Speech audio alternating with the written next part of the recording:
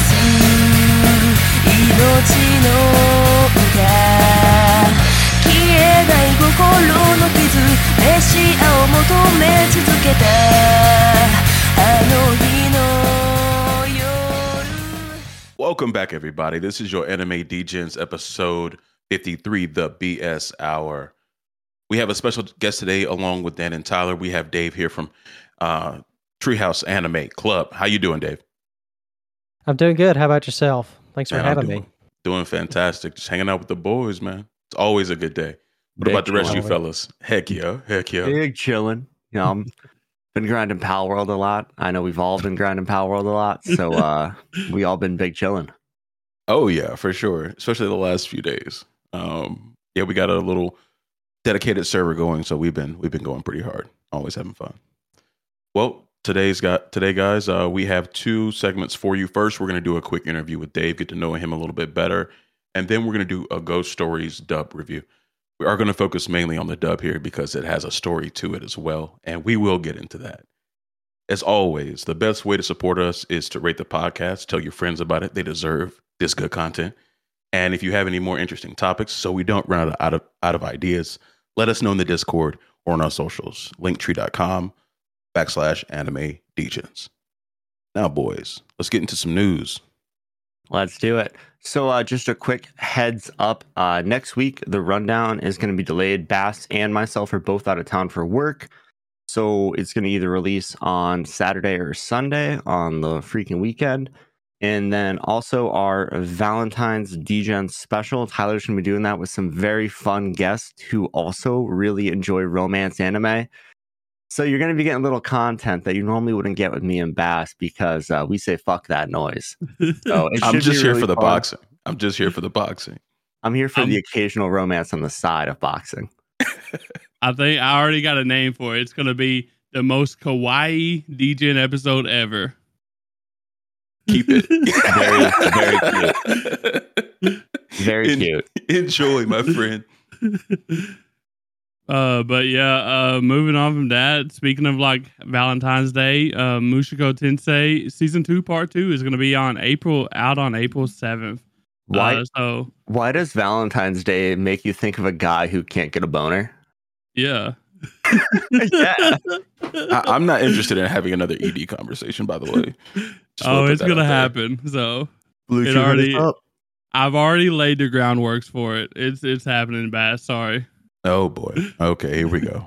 So at some point, that'll come back up. But next, guys, we have Dragon Ball Daima. Will release fall of this year. Something I'm pretty excited for. All our favorite crew gets turned into kids or just small people, I believe. I'm not really sure. But should be fun. Should check them out. What you got for us? Yeah, and our last little piece of news, Konami has established its own anime studio.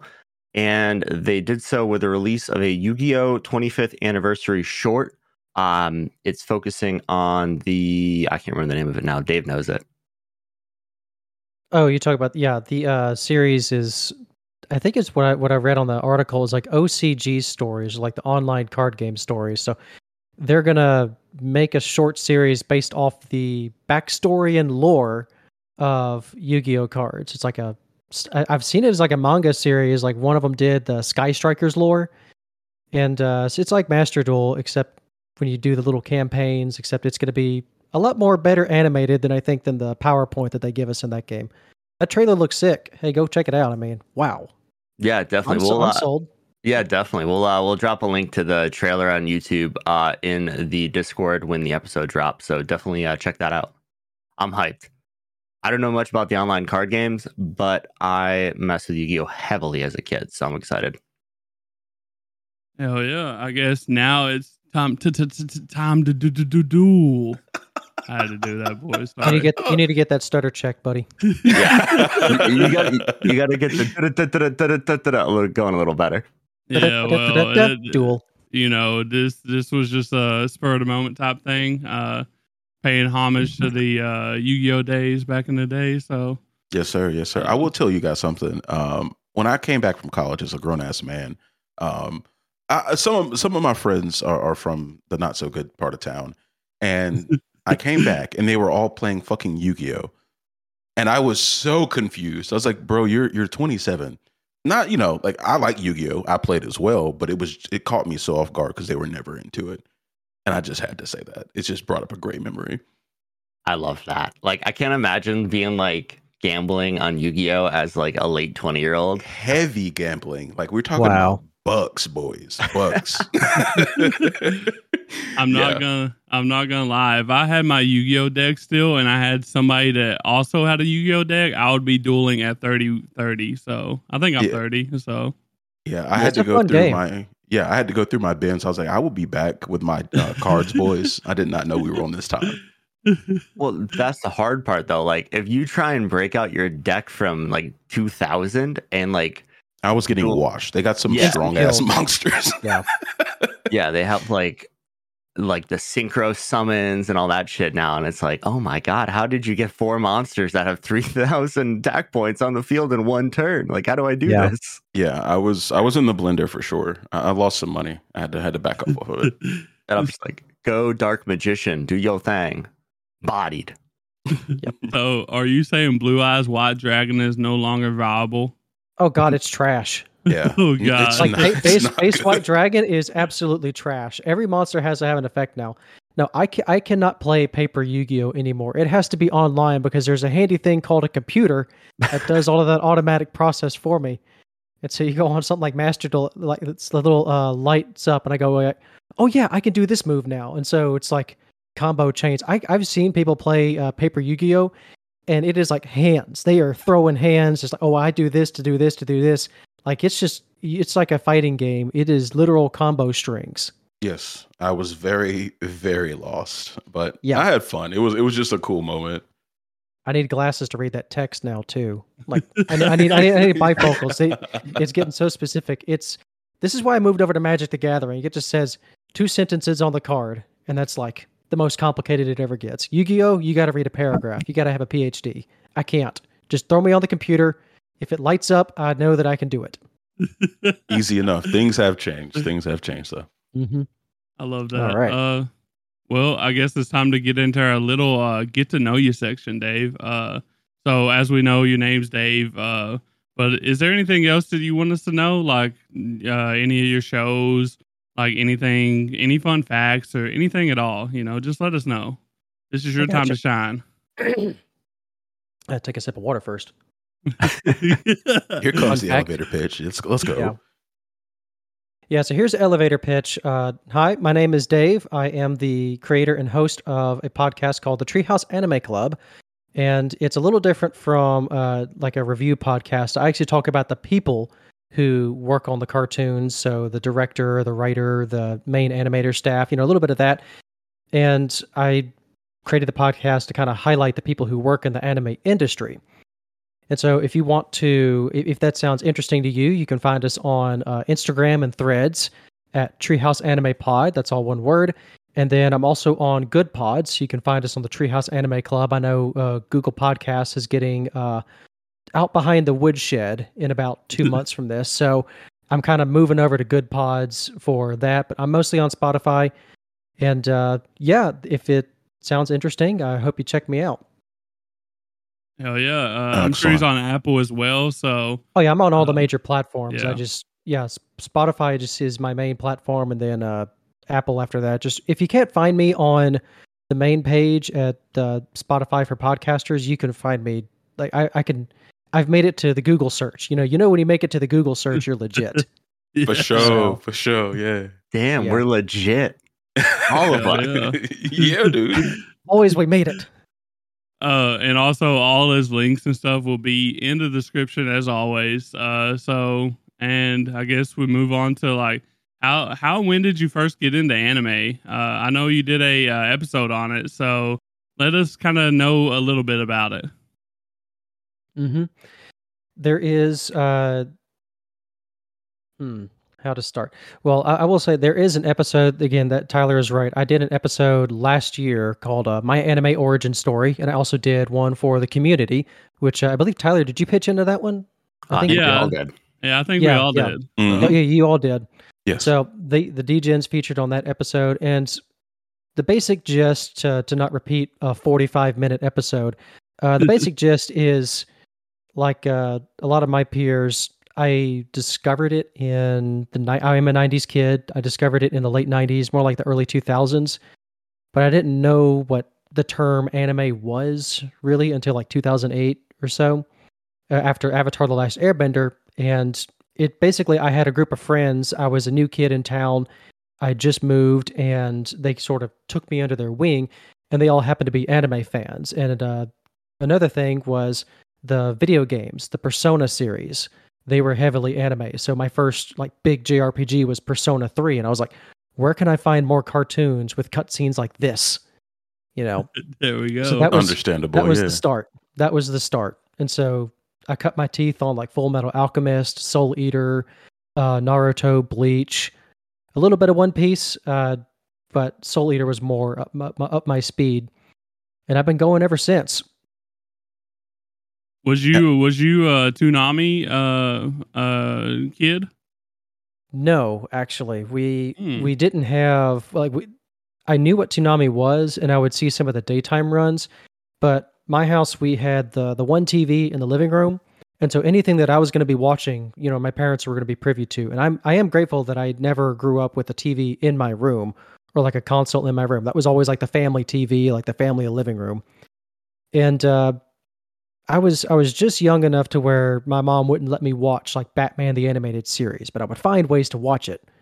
But Dragon Ball Z was like huge in elementary school. So I found like clips and things of Dragon Ball Z. Most of the Toonami stuff, it was when I was in high school and had that friend group, they started talking about these shows and they would show me pictures. And I recognized, oh yeah, that must have been this show, and this show. So it was really in high school, about almost 10 years later or so, that I started going back online and picking up on those Toonami shows. Okay. Awesome. We're using like the classic like anime like sketchy websites to watch a lot of shows, because that's what I was doing back in the day. It was like Attaboy. Yep. Anime Attaboy. Ram was one of them. Like, and the URLs always changed like every other month, and it'd be slightly different. I had an old standby. It was, I don't know if it's still around, and feel free to bleep it out if because I don't want anyone to go there and like accidentally get a virus. But it was animefreak.tv.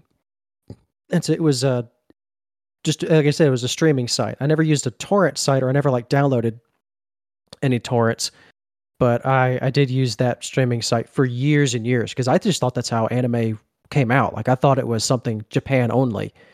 And so it was also, you know, that last gasp of the great fan translators, you know. Okay.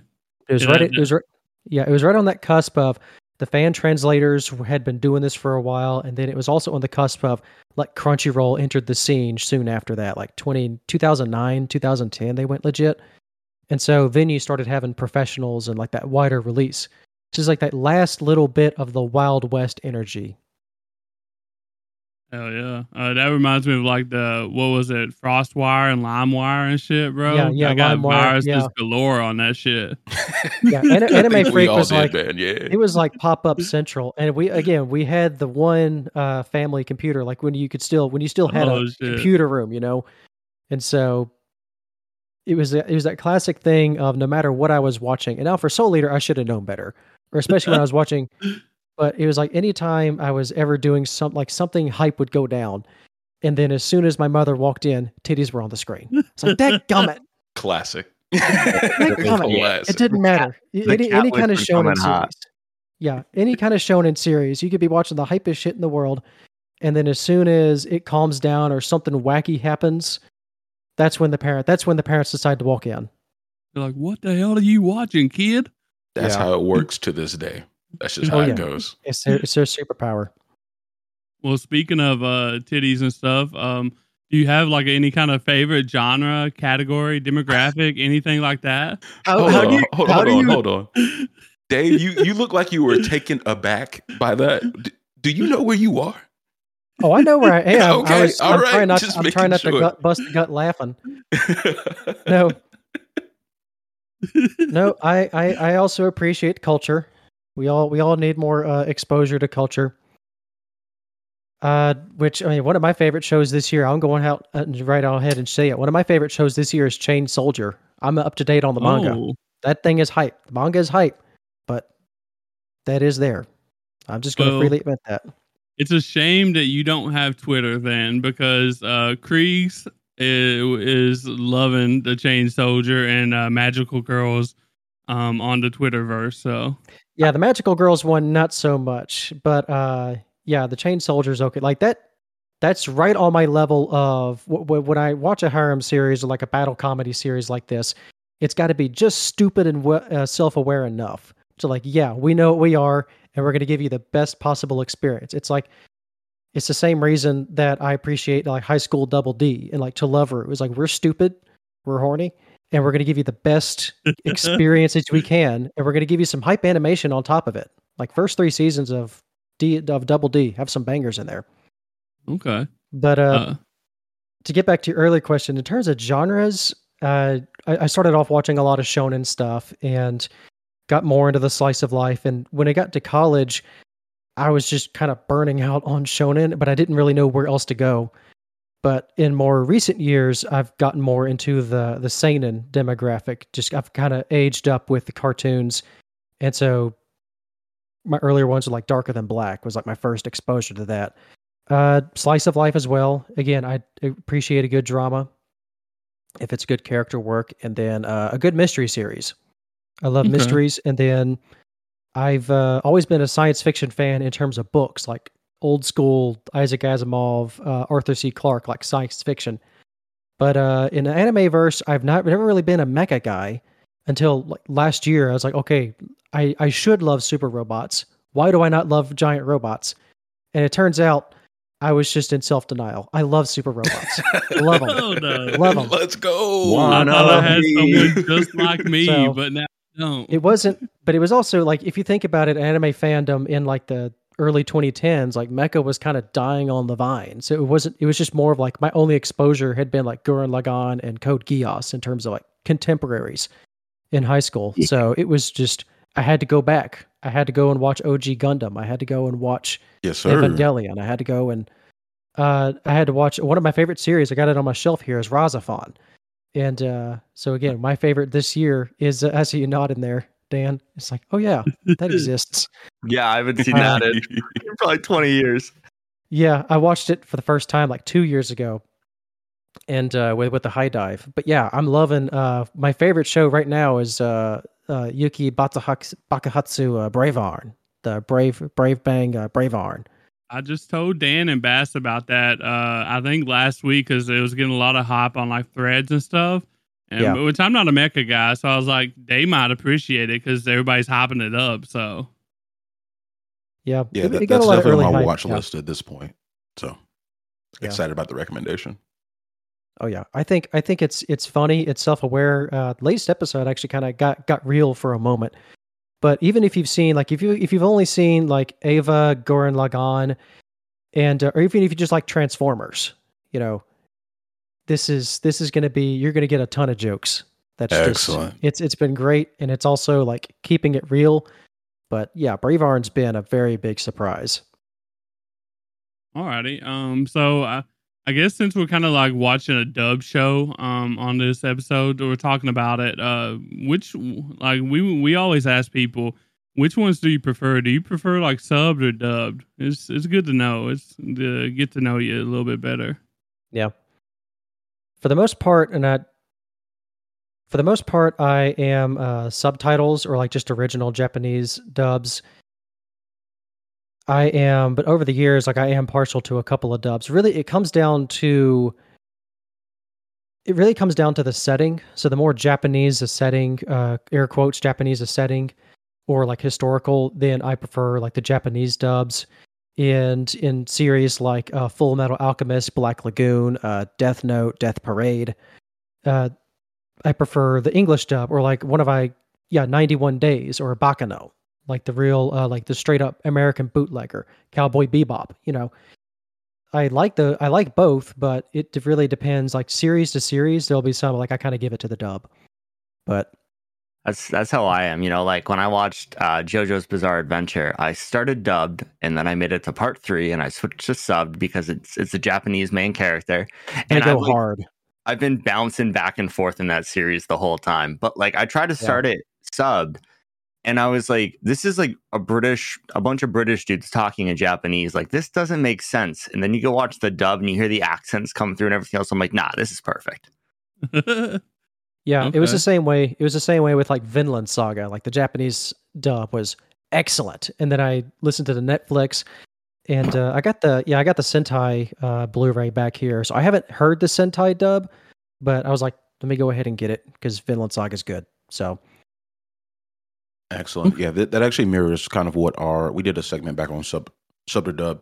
oh I think it yeah, was one of our first 10 episodes, and that's pretty much what our whole conversation was about. It's all about, the setting and context.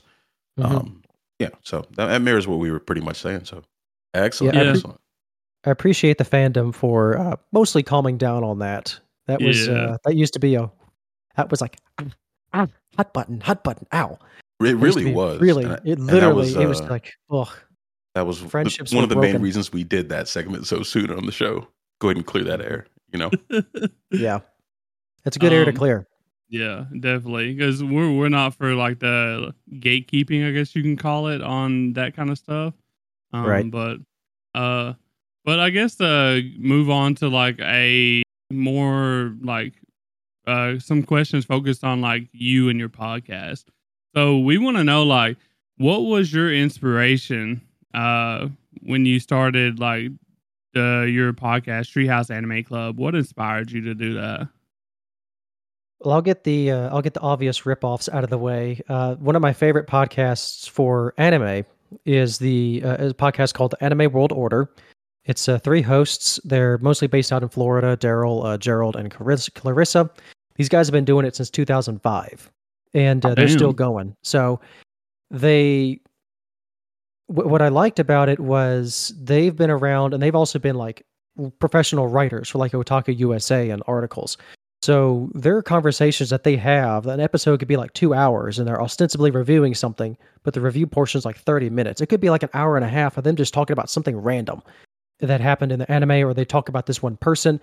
And like these folks have forgotten more about anime than I will ever know in my life. And so I always liked how concise that was, but it was got kind of like the hangout vibe. The next one, like the YouTuber Glass Reflection, Tristan Arcata, he was my first source of anime recommendations. So something like my segment, I have a segment on the show called the 15 Seconds of Fame, where it's like, I've been talking about this show for an hour or so. Well, let me give a brief shout out. If you like this show I'm talking about, here's a brief mention to something else that is a little bit more niche, maybe, or just hasn't been brought up in a while. I just stole that directly from him. With he does his review, and then he would do alternate anime recommendations, and he would have two columns, 1 and a 2. Okay. And then That's pretty neat though, for people to do that. So mhm. As for the structure of the podcast, I was really inspired by also a YouTube channel called Secret Galaxy, or they used to be called like Toy Galaxy. They mainly talk about like merchandising and things from the 80s and anime included. And it's very structured and kind of very presentable, and it's like in 2 parts. And they put a classic commercial in between, and then they run the YouTube ad. So I really like the structure of it. It's just like a very top level, here's a brief history of whatever. But as far as starting this podcast, it was really around COVID 2020. I had those 3 weeks off, and I've always had an idea to do something creative, like either a YouTube space or a streaming space, or just something to do something creatively output. I do some art on the side, and I sing. I've done a little bit of writing. Just this is like the latest thing of that creative expression. But as far as what I wanted to do specifically, I started in 2022 seriously sitting down and talking to some podcaster friends. Also, there's a podcast, Remember the Game, really big retro gaming podcast, and I talked to him a lot, the host, and a lot of creative guys in there. And I was like, well, I'm a solo guy. What can I do? And I kind of ascribed to the theory, at least at first, of I'm not going to do a review podcast by myself because no one's going to give a shit about what I say about something obscure. If it's just hey, I'm another anime review podcast. And props to you guys for doing that. You know, it really needs to me, it needs to be like a multi-host thing. But Yeah, well, we don't really 100% focus on reviews. We again, just yeah, you do guys a just lot talk. of things. So We just bullshit. Again, This that's is the anime bullshit Degens. hour. It's a hangout. Yeah. Exactly. So the general to kind of cut this off a little bit, I was like, well, what I really like talking about, even before anime, I was a big fan of classic cartoons. Like in the Origins episode, I'm a big fan of Looney Tunes, Tom and Jerry, a lot of Tex Avery stuff. One of my favorite animated movies is Who Framed Roger Rabbit. And so there's a whole story and things about the production of that movie. And I just find the history of cartoons to be fascinating. So it's like, well, I'm a history buff. I also like anime, and I want to grow my knowledge as an anime fan. There's the podcast right there. And not a lot of folks are doing this like in-depth review or an in-depth look at different podcasts, like who talks about it or who made the cartoon. So I thought I had a kind of a unique premise to work with that not a lot of folks are doing. And then for the Treehouse Anime Club, I'm a forester. I work with trees. I always wanted a treehouse growing up as a kid, but I never Okay. got one because we were always moving around. But I always had a big tree in the backyard to climb. And so I was like, let's just do it. Treehouse Anime Club. Also, not a lot of podcasts named Treehouse. So it was just kind of how can I fill in a niche? I enjoy doing it.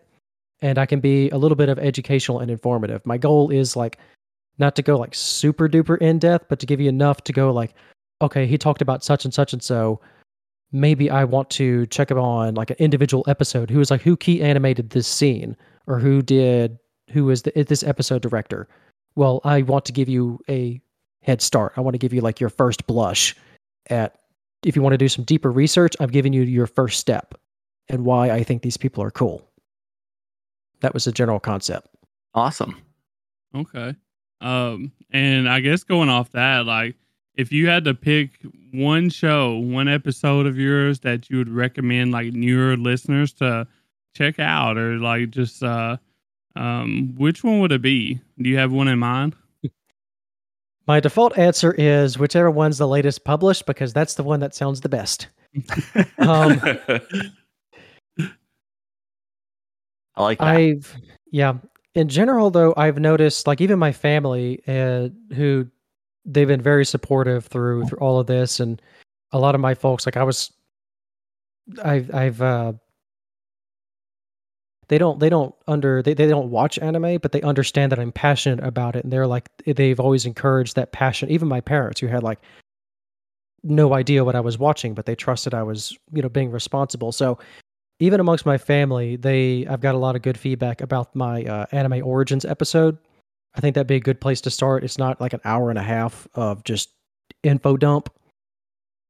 And then, so if it's not the anime origins episode, or if you don't know anything about the latest episode I've done, I have certainly covered something that maybe you watched in the past. And maybe you're feeling a little nostalgic for like Cowboy Bebop.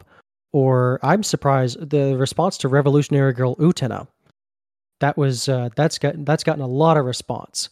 So, I mean, just go through the list and see what episode strikes your fancy after you go through the Origins episode. And if you want to know a little bit more about the show that you enjoyed maybe 20 years ago, Hell yeah. And I'm pretty sure that us Degens will be on Dave's podcast, Treehouse Anime Club, like in June, I think. Oh, we're talking about that now? Yeah, maybe. So news to me. I was about to be on the say, lookout for that. So I got to put that on my calendar, I guess. Yeah. Yeah, seeing as it is later in the, I was gonna, I've been talking with Tyler a little bit, but I'll catch back up with you on that. Yeah, we'll see. Maybe in the future sometime. So awesome. I'm excited. We've definitely been talking. Yeah, we've definitely been talking. So yeah, that's great. Man. Light spoiler alert. Yeah, you should have saved that for the spoiler zone, dude. Come on. Yeah. Oh, true. Okay. Fumbling the bag, brother. Come on now. Listen, I didn't tell him what it was. The date's not, 100%. So the beans are spilled, brother. The beans are spilled. What is spoiled? I don't know. I have no idea Yeah. what we're talking about. No, I've been voluntold for something, but that's all I know. But I Oh. guess that's it for our little get to know him section. Now we get to the fun stuff. So Yes, definitely go Oh, check brother. out Treehouse Anime Club. I really do enjoy that podcast. Dave does a great job with it, guys. But like Tyler said, let's get to catching up on the cult classics. And this time, guys, we are doing Ghost Stories, the dub version specifically. So the English version of this in America was released in 2000. It was originally written by Hiroshi Hashimoto and adapted by ADV Films via Fuji TV. Fuji TV owned the Western rights to this, so ADV did the actual dubbing of this. That being said, boys, I'll give you guys a quick rundown of what's going on with this. So, Ghost Stories is a show that follows a group of preteens as they navigate ghosts coming from an abandoned school. And like I've said twice before already, we're mainly going to focus on the dub version because it stands as a really unique and often controversial reimagination of the original Japanese show. So this version was renowned for its, going to say, unorthodox approach, as the dub is pretty cheeky in humor and Western cultural references, and kind of transform this supernatural thriller into a comedic experience. And it greatly diverges from the source material, and we will get into that pretty much right now. Mm-hmm. Awesome. But first, some further background from old Dan over here. Yeah, so I thought this was really interesting. So Ghost Stories actually originated as an anthology of children novels by Toru Tsunamitsu in the 1990s. He drew inspiration while working at a middle school, and it basically just came from him hearing young students gossip about urban legends and rumors. So, it's like the classic things you talked about in school, like when you were kids, like don't say so-and-so's name in the mirror 3 times or you're going to get killed. Like that's where this came from, which I think is super cool. The series ran for a total of 10 volumes. There was a live action TV adaptation, several films, and finally an anime series. And that's why we're here.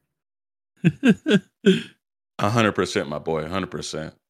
I know Dave has a bone to pick and he wants to clear the air on some backstory on the English dub.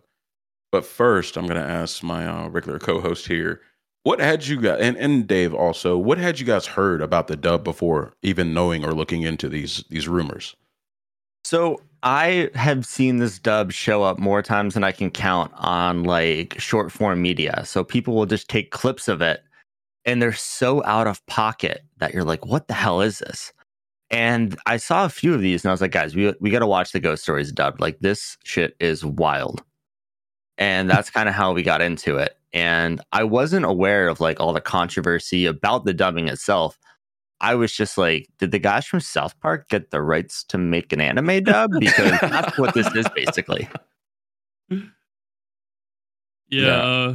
For me, like I haven't never seen like any of like the shorts or like TikToks or anything like that.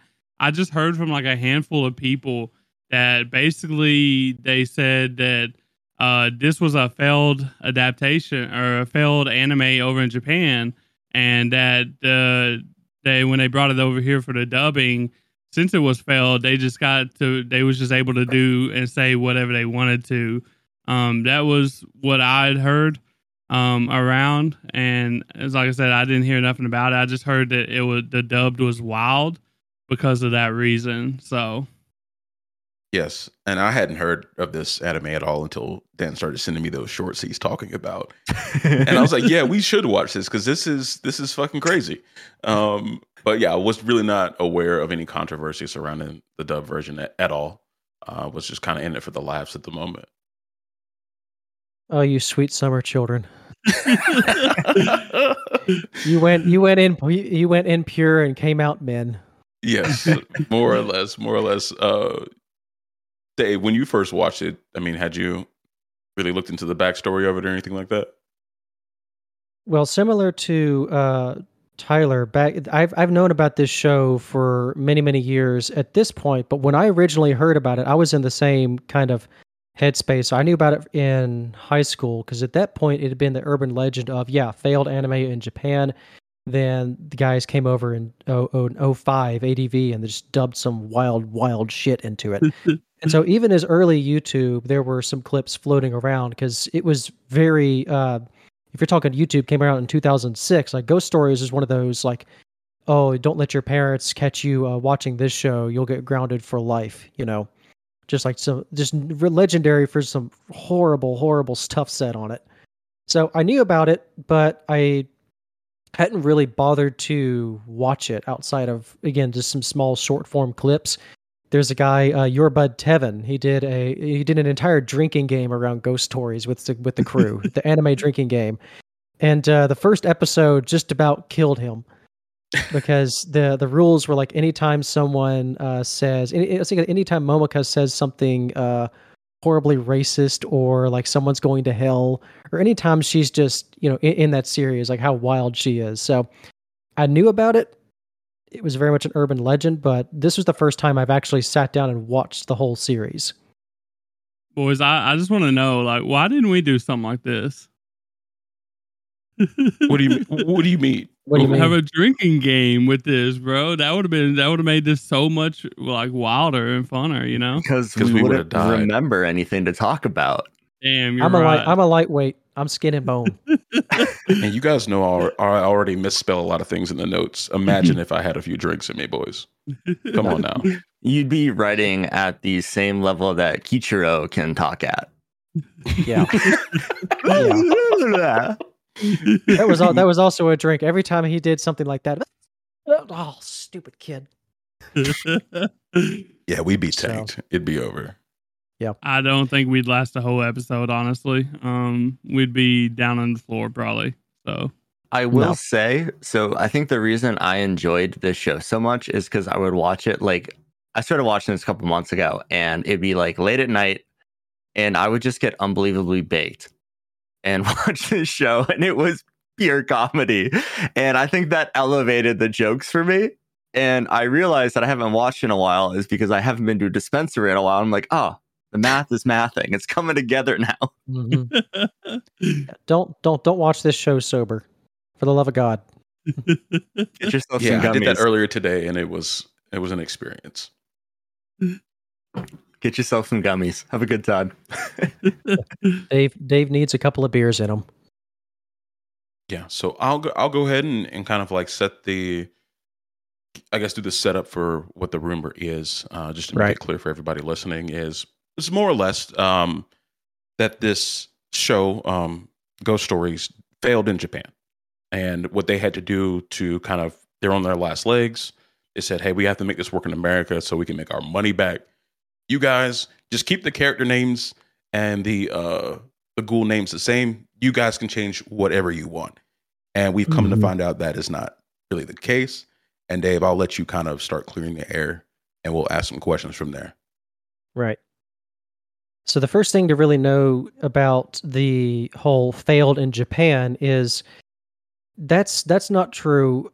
I think it really came from what I was reading, and I had one main article to look at it, and I had a couple others. But what I can gather is when the license for Ghost Stories was being negotiated with between ADV and Fuji TV by Animax, the word for that the actors and the scriptwriters got from upstairs was this anime failed in Japan, and that was actually a miscommunication. But again, everybody believed it.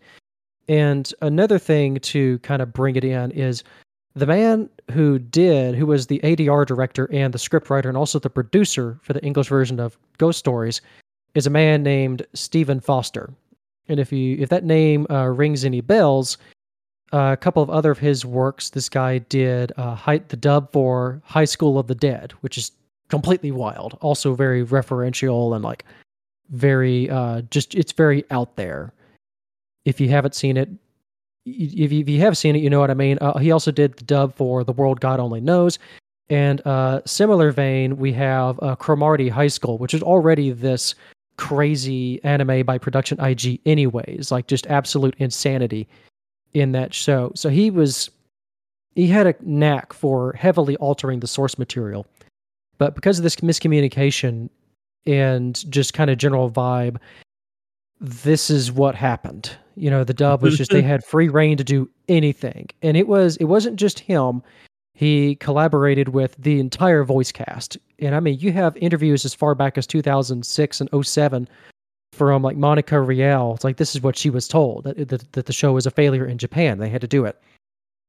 So, in actuality, the initial run in Japan did very well. In some cases, I've seen articles where it said it even beat out Pokemon and Doraemon, and even Naruto during some weeks. So, far from a flop in Japan, and of course, it's had multiple adaptations. Like the anime adaptation is just the latest in this long string of other series. And so that's just happened because the early nature of the internet, and also the dub kind of became this kind of central marketing portion, the renegade nature. This just kind of became the established fact. And in more recent years being like past 10 years or so, Stephen Foster and crew are kind of walking that back. Mhm. And he's very much of like, he doesn't regret doing the dub at all in the way that he did it. Like he said, I would do it again in a heartbeat. And again, some folks like it, some folks hate it. I mean, you do you, but I got to give him a little bit of credit because here's the thing. It was not a commercial failure in Japan, but imagine bringing this show and trying to adapting it straight. This is a very, very Japanese specific show in its references. So, I mean, imagine trying to seriously adapt this work and trying to pass this off to an American audience, like the wider American audience who are used to seeing things like Naruto and like who are like, this is 2005. So we're like full in the grip of the big three. And then you try and pass off this slice of life kind of horror series onto the general public. Right. And like going back to what you said about It's all marketing. the very Japanese specific references and kind of their mythology there. I also read in that article that you sent, or some references from that article, that the show didn't do well in other parts of Asia. And I was thinking that Yes. could be because of the Japanese mythology. Now, that being said, do you think it would be fair to say that ADR took so much liberty because of that? Because they did have to adapt it because it felt elsewhere outside of Japan instead of just in Japan? I think that might have been part of the misunderstanding, but yeah, the ADV films, all credit is due. They did the best job that I think that they could given the information, but at this point, there's so much hearsay, he said, she said, that whatever it is, this dub was made to sell a show to the American audience. This is what this dub specifically was made for. And that was their focus. Right. So rumors be what they may, the dub still happened. Very true. Thank very God true. it did. Honestly, they did a great job, but we're still talking about it 20 plus years later. So yeah, I mean, hats off to them. Yeah. I mean, yeah, exactly. Hats off to them for the reputation. It's completely unique in the anime dubbing experience. I mean, credit where credit is due. I think that there is a clear effort in the humor. This doesn't really come across as a lazy dub to me. But at the same time, it's also a dub that is extremely of its time, so incredibly specific to this early 2000s that some of these jokes that they make, even like the Electoral College joke in like episode 9, I think, of like, yeah, that's referencing George Bush and Al Gore in like the 2000 election. Like, okay, yeah, that's a joke that would go like completely over the head of anyone nowadays, and I barely remembered that was a joke, Yeah.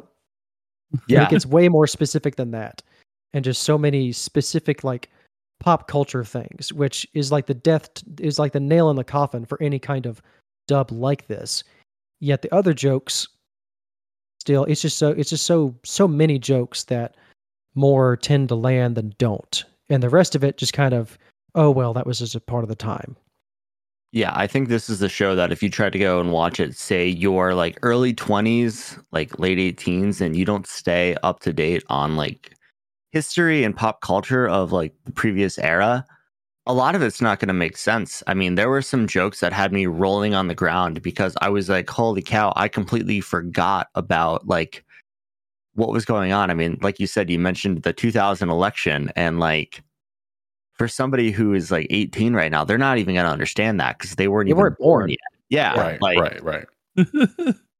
So I mean, this is something that is very specific to us 90s kids. And even then, like really the kind of the kids before us, like the 80s kids, really, and the adults in the room. Plus, I mean, like I said, we already talked about South Park, but I mean, Family Guy was blowing up. Another show like Jackass was everywhere. See, this was very much, not only was it the pop culture humor, it was very much just that early 2000s, just all of a sudden everything had to be edgy and kind of this dark, ironic humor and just sarcasm, just, and again, some of the words that they say here, we used to just throw the R word around like popcorn. It's like now it's just like that gets you canceled or that gets you banned. Yes, I remember my first introduction into that not being an acceptable word. We had a group come talk to our fraternity when I was in college, and they kept saying the R word, and I was so confused about what they were talking about because it was just that normal. Yeah, they were like 20 minutes. The R word. What's going on here? Yeah. So we were saying that stuff. We were saying that shit in junior high, and just didn't mean anything by it. It's just just the buzzword or like the trendy curse word of the day. It was. Yeah. They used a few trendy curse words. They dropped the F, not fuck, but the other F word quite a few times. I'm like, damn, you couldn't make this. You couldn't make this these days. Yeah, when's the last time you heard that in actual context? So remember, kids, it might be trendy to curse today, but in 15, 20 years or so, you're not going to be so trendy anymore. Keep your hands clean, boys. You judge us today. I'm wagging my finger at the camera. You judge us today, but just wait when your kids are going to call you old and out of touch and a horrible person for ever thinking such language in the first place. Yes. It was just a part of the times. I was going to say the last time we heard the other F word was Tokyo Godfathers, and we were all pretty taken aback by it. But that was... It was used seriously, and in this sense, it's used very sarcastically. I'm like, I remember that humor. That's more how it was, for sure. So I think it was just a perfect storm there. We had Stephen Foster, who's known to take some liberties, the times, and also what was selling in America at the time. So honestly, they took great advantage of it, and it worked. Worked very, very, very well. It's a fascinating time capsule, to be sure. Yes. But now I kind of just want to get into the general review of things, and then of course for our listeners, we will keep spoilers out of this section, and we will let you know when the spoiler zone starts a little bit later. But Dan, you told me that this show was, always use the term habitual line stepper, and in the first 10 minutes, I do want you guys to explain, like, did that come across in any way in the first, like, say 10 minutes of the show? Do you remember anything that you heard that was like, what the fuck is going on? I mean, there were just so many lines. Like every other line in this anime is out of pocket. I mean, like you have the scene where Sasuke is like carrying a picture of her dead mother. And there's a dead mom joke in the first 5 minutes of the show, as well as white panties, as freaking Hajime is sitting there on his balcony across the way, just looking at Sasuke, and she's like lying on the ground. Like it is out of pocket. Yeah. And I'll tell you guys, so my birthday was yesterday, and so my parents were here.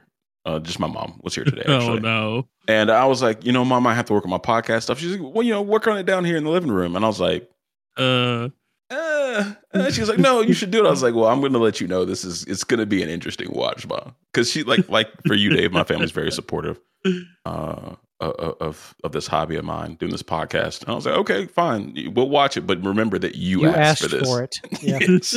I love Mom, I love you. And I'll tell you, boys, the jokes hit different when your mom's sitting next to you.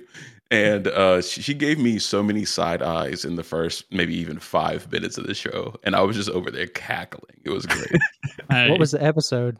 It was the first episode. I rewatched the first. Oh, the first episode. Okay. Yes, okay. Yeah. Hey, So it's not your fault. It's not your fault, Bass. She did it isn't to my herself. fault. It isn't my fault. But yeah, everything from like the panty joke, and then Momoko being like a devout Christian. My parents are devout Christians as well, so them kind of making and poking fun of that didn't go over so well. Yeah, it was fucking nuts, boys. It was a morning. I think it's so funny with Momoko because I grew up Catholic, and my mom specifically would make a lot of remarks about the crazy born again Christians. And Momoko is the shining example of some of the people I have met in my life. There are people who are actually like this. Oh yeah. Yes. Oh yeah. Yes. And not very common in the North. There was one small church in my entire county, and it was conveniently 10 minutes from my high school. So we'd get a few of the born again Christians. And it was like, do you guys know how to talk about anything besides God? Like, we're in math class right now. God didn't teach you algebra, guys. Come on. Yeah. Good luck telling them that. Yeah, I was born and raised in South Carolina, the buckle of the Bible Belt, as they say. So yeah, this would not have went over very well. But it was just fun to see my mom's face as we were going through this, man. That honestly makes it so much better. It did. It did. It's the funniest when you can relate, because again, I've gone to church with these people. So again, Mississippi down here, born and raised, and still here. So yes.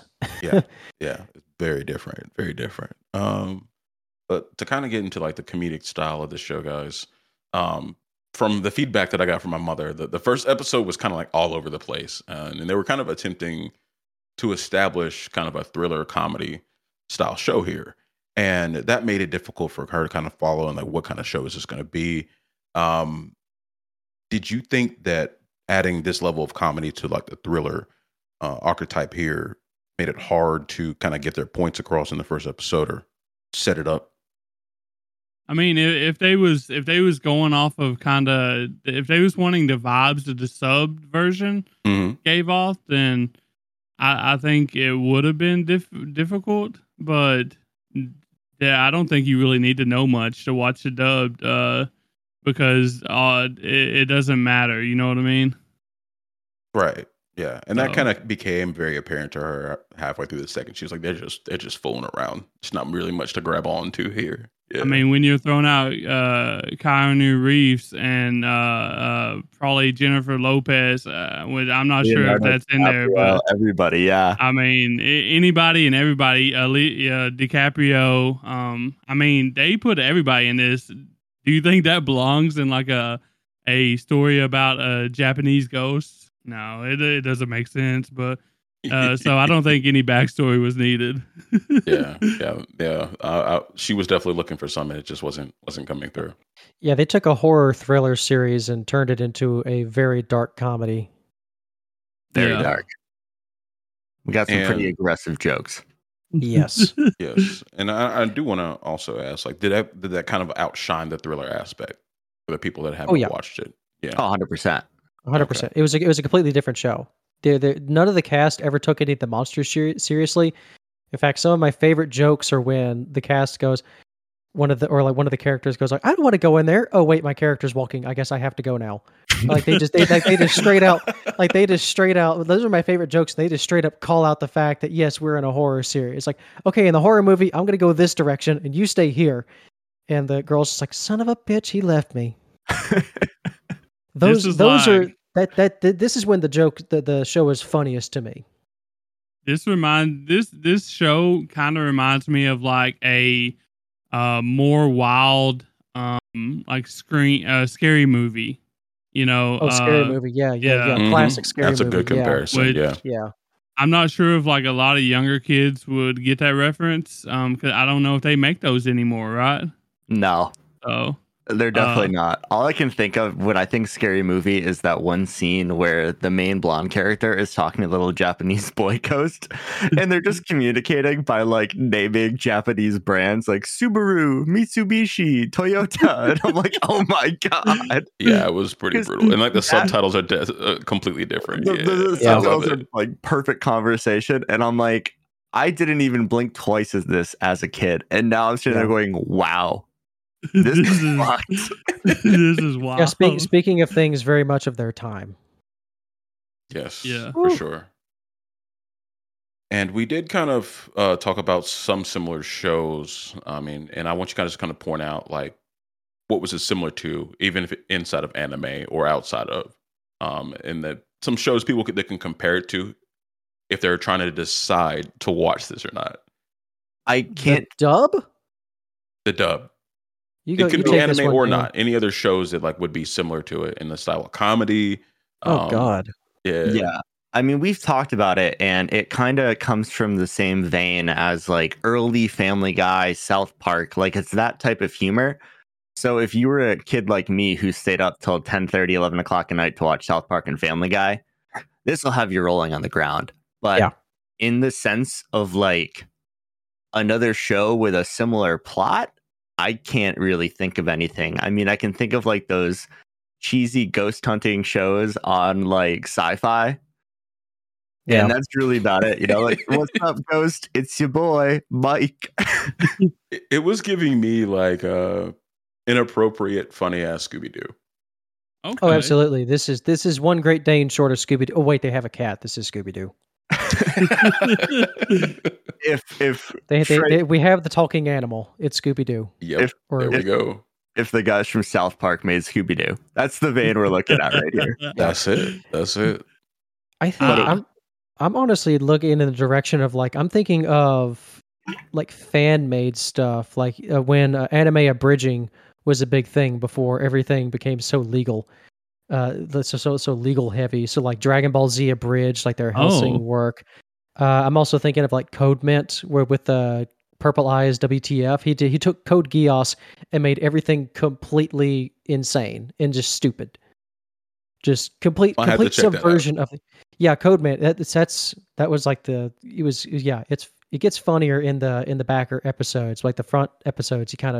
You can see he's working through his stuff, but like that Code Mint is just complete non sequitur. But he did like a One Piece parody, and he had like a brief Soul Eater parody. And so there's one episode, it's called Nun Piece, and it's like Nun Piece episode 5. He smashes Code Mint, his One Piece guys, and then Soul Eater, throws them all together. So like Lelouch is a distant cousin of Death from of Death to Kid on his old man's side, and his uncle is also his uncle is also Alucard from Hellsing.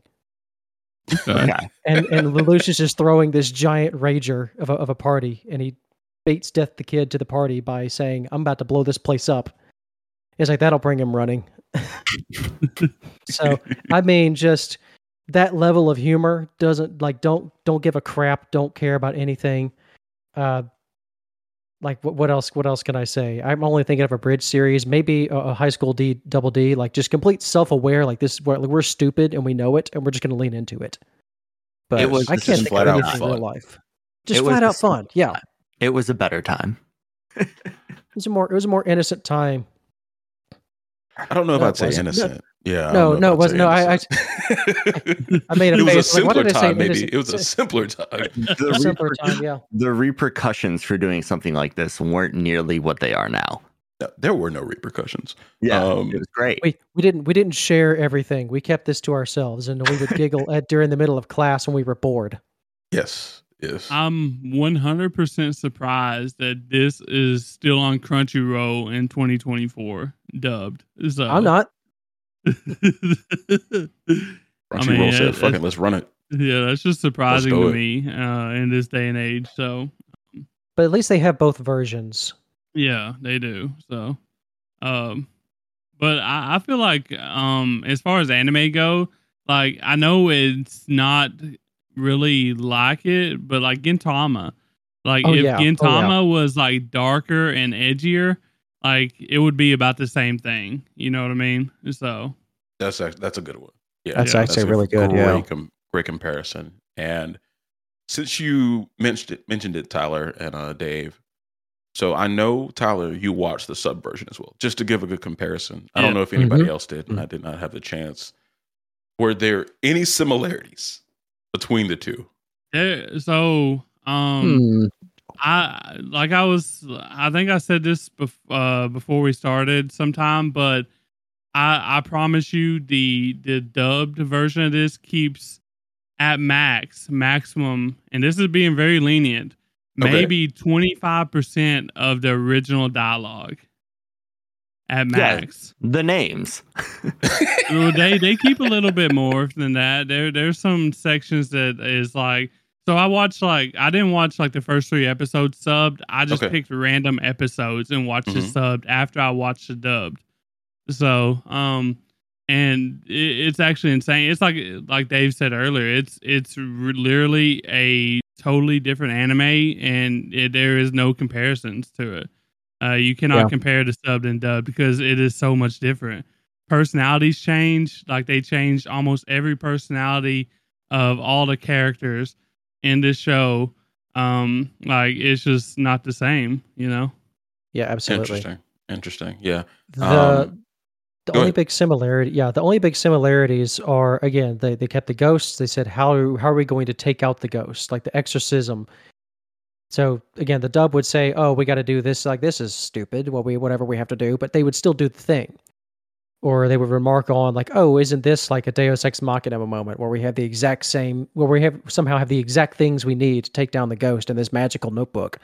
So other than that, the general storylines, like how it starts, I actually appreciate the sub, because if you're watching the original show, and this also kind of comes across in the dub, because a lot of episodes open on like construction work or things of that nature, where like nature is being taken down. So like there's a little bit of a story there, a little bit of a shared motif there, but again, this is more like, it's not so much like nature spirits. These are like, oh, we sealed this away in this secluded spot, and now a ghost is pissed. But other than that, like the general storyline, or like the beats of how a ghost is released and then put back to sleep, that's there. But everything else, it's a completely different show and just completely different storylines and characters. Okay, good to know. I mean, we talked so much about how different the dub is. I have to ask that question, even if I kind of know the answer there. You know, absolutely, yeah. And I mean, I feel like after watching the subbed and dubbed, the subbed was kind of boring to me. I feel like the dubbed, even though it's like off the rails and shit, it's still like a much better. It's much more entertaining than the original version. I would have to say. You got to take this with a grain of salt, though. Like I only watched like 3 to 4 subbed episodes randomly, so I didn't really get to follow the plot. I don't even know if there is plot in the sub, because in the dub there is no plot. So it's just showing up to the old school somehow, and just saying stupid shit. So yeah. I think it's interesting that you mentioned that the dubbed is so much, less boring. And I think that really comes down to the fact that the subbed was written for children, and the dubbed was written for our demographic, people who were born in the 90s, lived through all these references and know it, So I think that is really why it comes like it's such a hidden gem because of that, Yeah. So Dave, did you watch your sub watch through? Did you watch them in order at all?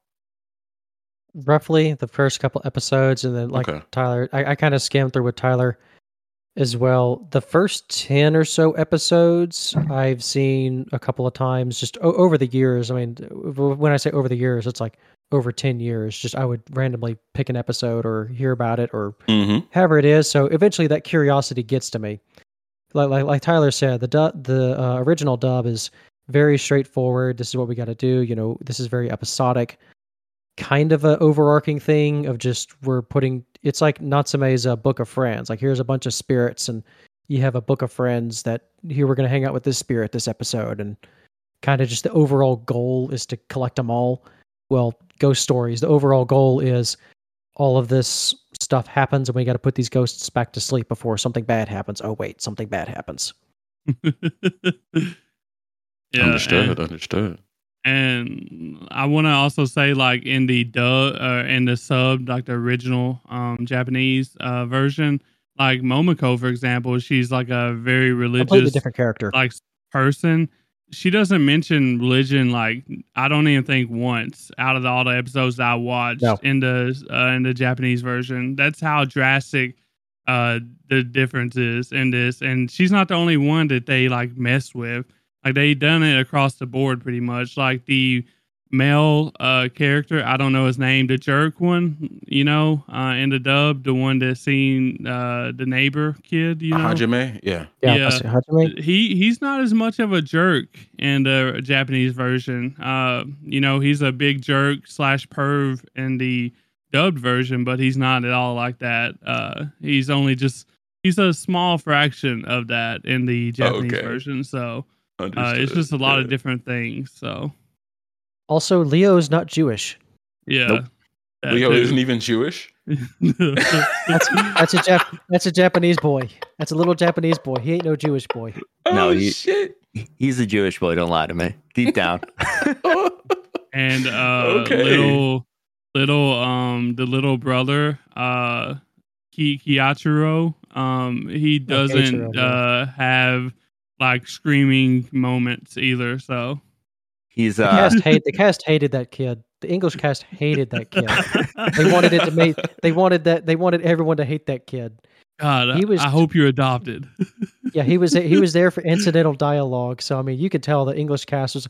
He would just parrot whatever thing, like "Okay, Captain Obvious." That's what the kid was. He was a punching bag. Yeah. Yes, what literal. you're This is Butters. This is Butters. Yes. I love yeah. that. Wow. So yeah, very, very different. I'm glad I asked that question. That kind of clears up some things for me. I think I'm going to go back and watch this up as well, just to see what's going on with it. You know what I'm saying? I mean, you might enjoy the sub better, Bass. I know you like the history and stuff like that aspect of it, so you might enjoy it better. Yeah. Nah. I'll definitely let you know. We'll see. We'll see. Though. We'll see. Nah. definitely Everything not. in little portions. Everything in moderation. I could only watch about 2-3 episodes at most in a day. Either version. Just like, okay, that's an hour of my life gone. What else do I want to do with today? Right. Also, I will say the voice for the cat Amanajaku, I recognized it subbed the original Mhm. Japanese. It is Oh. actually Frieza Kuwasuchi and Caesar the Clown, Oh, yeah. Clown from Oh, One yeah. Piece. That is that's who is the VA for Amanajaku, the spirit cat. So Okay. I was trying to figure out who that was. Yeah. Excellent. Cool, man. So that kind of leads me and really to my final question. Did you have any favorite characters from the dub, or did any characters really stand out to you guys Yeah. above the others? Hit me, Dan. Let me I know. was such a fan of Amanajaku. Just Same. how much of a dick he was so funny. And one of the best lines of this, and this is, I think Dave said it was his favorite line, is, "Run, it's a ghost, and she's a bitch." Yeah. He was just so out of pocket. He was such a dick. He's like, "I hope all you kids fucking die the entire time." Yeah, no, he was definitely my favorite character. The Same. other ones were a little insufferable for me. I really enjoyed Satsuki, which is the I guess character, the I main think, yeah. character. Yeah. I really enjoyed her character. She was pretty funny, but I don't think out of the episodes I watched, she really didn't step over that line. If she did, she only did it maybe once or twice. Whereas like the Hajime, like he steps over the line quite a bit and stuff like that. So, for as the line being is for what's acceptable nowadays, I also really enjoyed Even back then. Yeah, I also really enjoyed her brother. I whoever the dubbed VA for that character is phenomenal because he can make some weird sounds, bro, and I really enjoyed that. But that's about all I got. I didn't really like Momoko. I Yeah. believe her name is. It Yeah, just got Momoko. old. The religious shit just got old for me. I wish they would have dialed that down some, and I think she would have been a better, funnier character. So I actually really liked her character. Yeah. Just because I know people like her. okay, And it was funny to see that kind of person in this setting. So I actually really, really enjoyed it. Yeah. Yeah. She had a few really good lines in there. Like the lines that did hit it was like just a gut punch. I was dead. But yeah, so some of that I actually kind of prefer. Oddly enough, I do kind of prefer Momoko in the dub because in the sub she's really just there. In the original dub, she's just kind of there, and her role is to be the occasional spirit medium. Like she really doesn't contribute anything of substance really to that sub.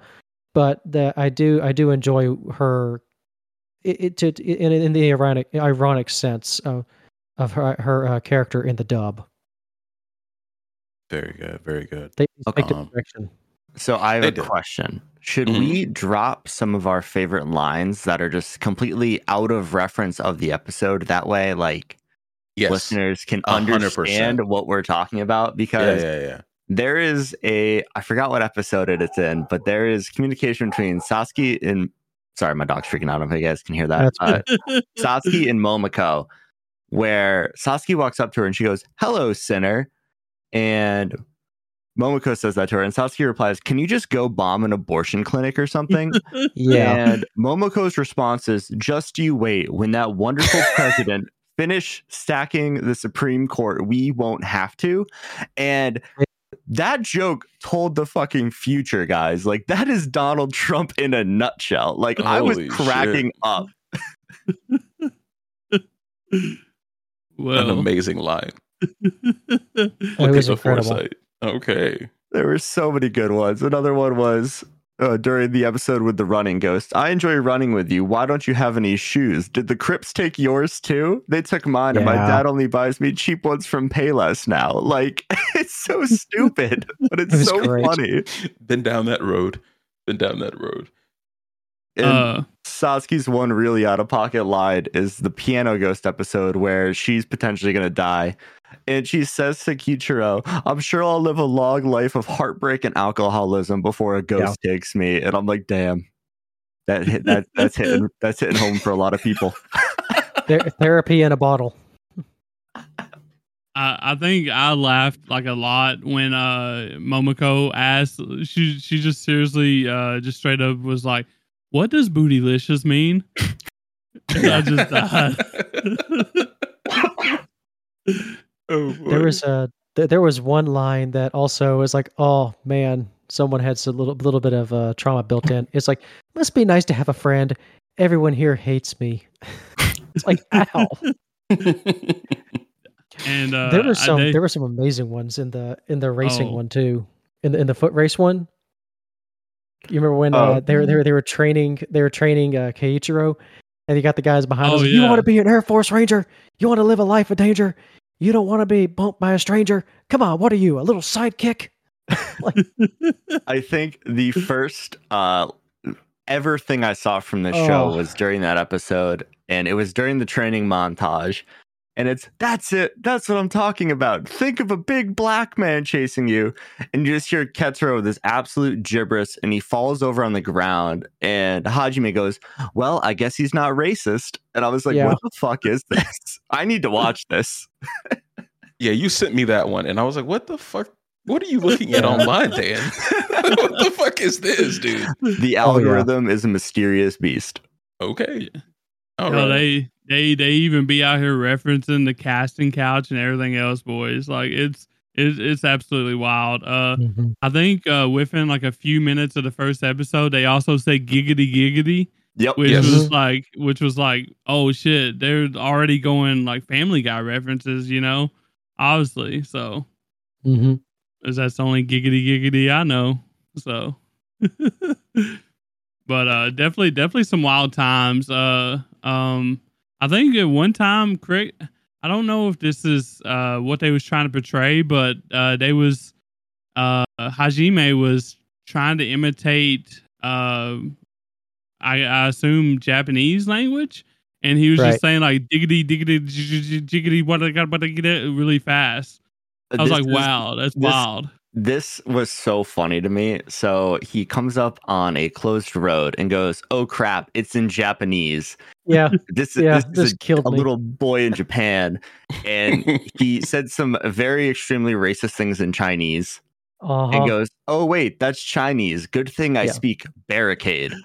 He just walks the other direction. Yeah. Ooh. What a ride. This What a show is ride. completely off the rails, like I said. So Yes. But guys, that's pretty much what I have for like the general review, the non-spoilers.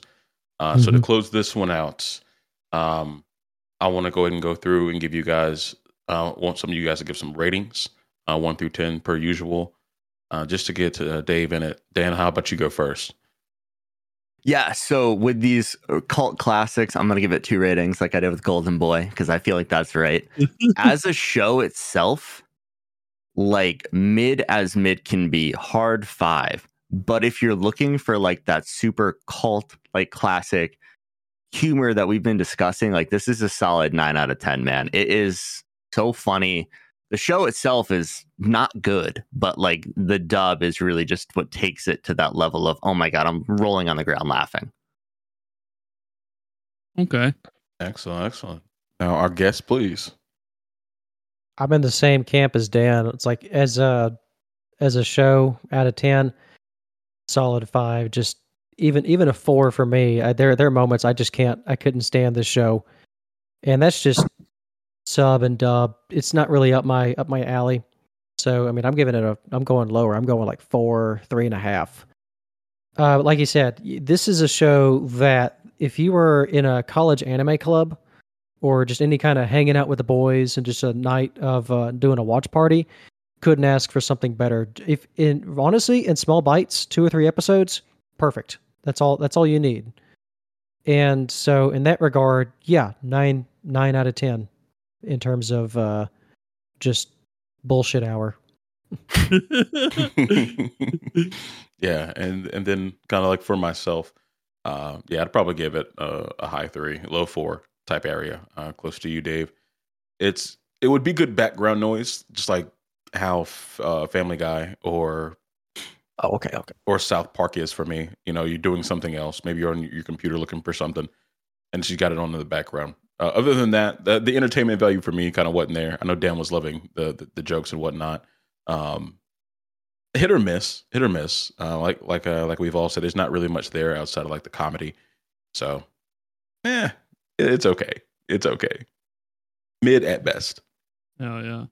I guess for me, like this show kind of reminds me of something I once heard someone say, and I can't remember exactly where I heard it from, if it was a show or another person, I'm not sure. But you know, what they say isn't bad as long as they discriminate equally, and they did. That is For true. sure. They make Yeah. fun of everyone. And you know, this show is like very edgy and sometimes very dark humor, kind of like what they said, like Family Guy, South Park. If you like that kind of stuff, I definitely 100% recommend this for you. The dubbed version, of course. But like they also said, this show is not a show that you can binge. It's episodic. You should only watch a couple episodes at a time, and while you're chilling or whatever. I think that's what I would do. You know, on a normal basis, and I think this show is pretty funny. It's I laughed a lot during it. Like I said, there's some dark humor in it as well, and it does tiptoe on the border of like right and wrong a lot, I feel like, and sometimes it crosses over that border, as you'll see if you do watch this. But I'm gonna give this 2 ratings as well. 1 for the subbed. I'm gonna do a little bit different. I'm gonna do 1 for the subbed, and I'm gonna give that a 4 because the subbed, I would have dropped it after a couple episodes, honestly. But the dubbed, I think I would give it around a low 7 to 7.5. Because I enjoy it, but I don't like necessarily love it. You know what I mean? So Excellent. Yeah, we were kind of all over the place with the ratings, but I think that's just if it's your cup of tea or not. We're in the Yeah. general camp. Yes, for sure. We all Cool, agree guys. it's not good, but it's funny. Yeah. it's funny. More or less, yeah. Well, now, guys, it's that part of the show where we kind of dive deeper into the plot. So if you have not seen this and you want to check it out, skip this section. This is our spoiler zone. What plot? Yeah. If I say spoiler alert, there is none. Look, man, I had to do something with these questions. No, I understand. There's a story structure and there's a sayings. Whatever. I don't care about this show. You do your thing. Yes. I was debating not even having this section, to be honest with you. But What, yeah, a coin flip land on tails instead of heads? yeah, it was pretty bad, man. It was pretty bad. All right, well, hit me with what you got. I'm ready. All right. So we did talk about the differences in general between the sub and the dub. So I kind of want to open up with that as well. And so how we talked about the exorcisms being similar, and then the kind of, I guess, the introduction of those, I'm gonna say ghost coming into the story. But how they work with them, how do they grapple with these supernatural elements? How did that differ between the two, between the sub and the dub? Like I said, If you the can give me dub, more specific references, or yeah, if well, the there's nothing there, dub there's nothing there. was straight comedy. Like they didn't fear it, but like I think Dan said earlier, but the sub, like, it actually tried to be like a thriller ghost story. Like it was more serious. Like they was actually scared. They showed that they were scared, and I feel like that watching the subbed only, you would be led to believe that this was actually a scary situation in all of the ghost meetings or whatever, which we didn't get that vibe from the dub because that went out the window, obviously. But do you think the same way, Dave? Yeah, I do. I do have to say, for as it is, and the kind of the general audience vibe that it's going for, the monster designs pretty solid. Like I do have to give it to this. Like, the art direction on the show is good. It's nothing really is standing out to me like, oh, I remember this scene or this scene. Like, I really just remember individual monsters, individual ghosts. But as far as how the ghosts were approached, I mean, again, like I said, exact same terminology, exact same method, just the reasons behind having these exorcism tools, or the reason that they had to do these exorcisms, was still the same. But again, the methodology and the approach was completely different. So it's played more seriously in the original dub, as you would expect. But again, I'm just going to repeat this here. It's Japanese Scooby-Doo. Yeah. Except the ghosts are actually ghosts, and there are some actual stakes. Like, some kids are actually put in danger. So that was a little, at moments, it was kind of surprising to go like, oh, this kid could actually die here if this goes one other way or direction. So the Japanese, when the kid friendly to the Japanese is not exactly kid friendly here over in America. As I learned when I tried to show my mother Spirited Away, I was like, oh yeah, there's a whole scene of where No Face barfs up his entire meal, and she doesn't do vomit. So that one's on me. I was sitting there watching. It's like, should have shown her Kiki's, Dave. Like, should have shown her Laputa. Like, oh well. She doesn't do well with blood or vomit. So it is. She was on board until that moment. So again, kid friendly to Japanese. They're a lot more, shall I say, okay with showing tense situations in cartoons. So if you want to play it seriously, the dub, the original dub is there, but you got it. A lot of the other show is just sitting around and a lot of talking and waiting for. It's just a lot of talking and not much going on. It's a very straightforward show. Yeah, that's why I thought it was kind of boring. So yeah, it's okay. It's, if you don't like slice of life, it's like some of the worst practices from slice of life. Just kids doing something stupid, or there's got to be the theme of the show, or there's like an event like the sports festival. Okay, we got to spend this whole time doing a sports festival, and I guess a ghost shows up. I guess, the English dub just really, they're like, we have this to work with, so I don't know. Okay. Yeah, I think that was some solid answers, and kind of like what I was trying to get at for the question is, as it was what presented. do you think? What do you think, Dan? Yeah, I mean, I didn't watch the sub, so I don't have a lot of input on that, but like, I just really enjoyed the dub, man. I don't even know how to explain it. I just thought it was funny. Hey, that's fair. Bears repeating. Yeah, peak trash, boys. I love Big it. trash. Yeah. Yes. And yeah, we did also talk about kind of how ridiculous the voice actors were trying to be, and also in that article you sent to us, Dave, it did talk about them trying to outdo each other with the ridiculousness as the show Oh yeah, went the on. ad libs. Yeah, the ad they're just libs. trying to go crazy with it. Yeah, The self-referential. Well, again, it kind of in the vein of favorite lines. There's one where it's like, "These are the fastest lip flaps I've ever had to sing to." Oh wait, I'm done. So, and they just kept that. If you look through, the actual credits of the English dub, you've got, of course, Stephen Foster on as a head writer, but then on like ADR script, you have basically the entire English cast with writing credits essentially, because everyone was just in the thing. Like the other thing that I just remember, like speaking of lip flaps, that was the only other stipulation to the dub. Like it had to match the lip flap, so they couldn't just say whatever. They had to actually work with it, which is why I say the dub wasn't low effort at all, but it right. They had to was time just it up to they what the lips are. Yeah, what the lips are exactly. So saying. in some instances, they were like, "Oh my god, this character's doing that whole thing." It's like, "Oh my god, I'm losing my lips." So, and then you have one of my favorites is actually the ending of the. If we're talking spoilers, one of my favorites is actually from Amana Jocko as he closes out the series, as he's like taking out the big bad. Like, this is, what am I doing? This goes against my entire character arc up to this point. I should be glad these kids are dying. Okay, whatever. I better get a Grammy out of this, or I better get an Oscar. I'm about to deliver an Oscar-winning, not a Grammy. I'm sorry. I better deliver an Oscar-winning performance out of this. And then the rest of the dialogue is, man, he deserves an Oscar from the rest of the cast. And then as the credits are rolling, as like the ending of Amana Jocko sacrifices himself to defeat the big bad, and then he ends up Amana Jocko ends up basically reincarnated or sleeping under a tree. And so the final shot is the cat looking back at the tree and meowing. And so as the credits are about to roll, all of a sudden you hear Amana Jocko going, "I'd like to thank my agent, my fellow performers, for giving me this opportunity." His voice, as you see, he gives this long speech, and his voice just fades out as the credits are rolling. And just jokes like that. It was just, yeah.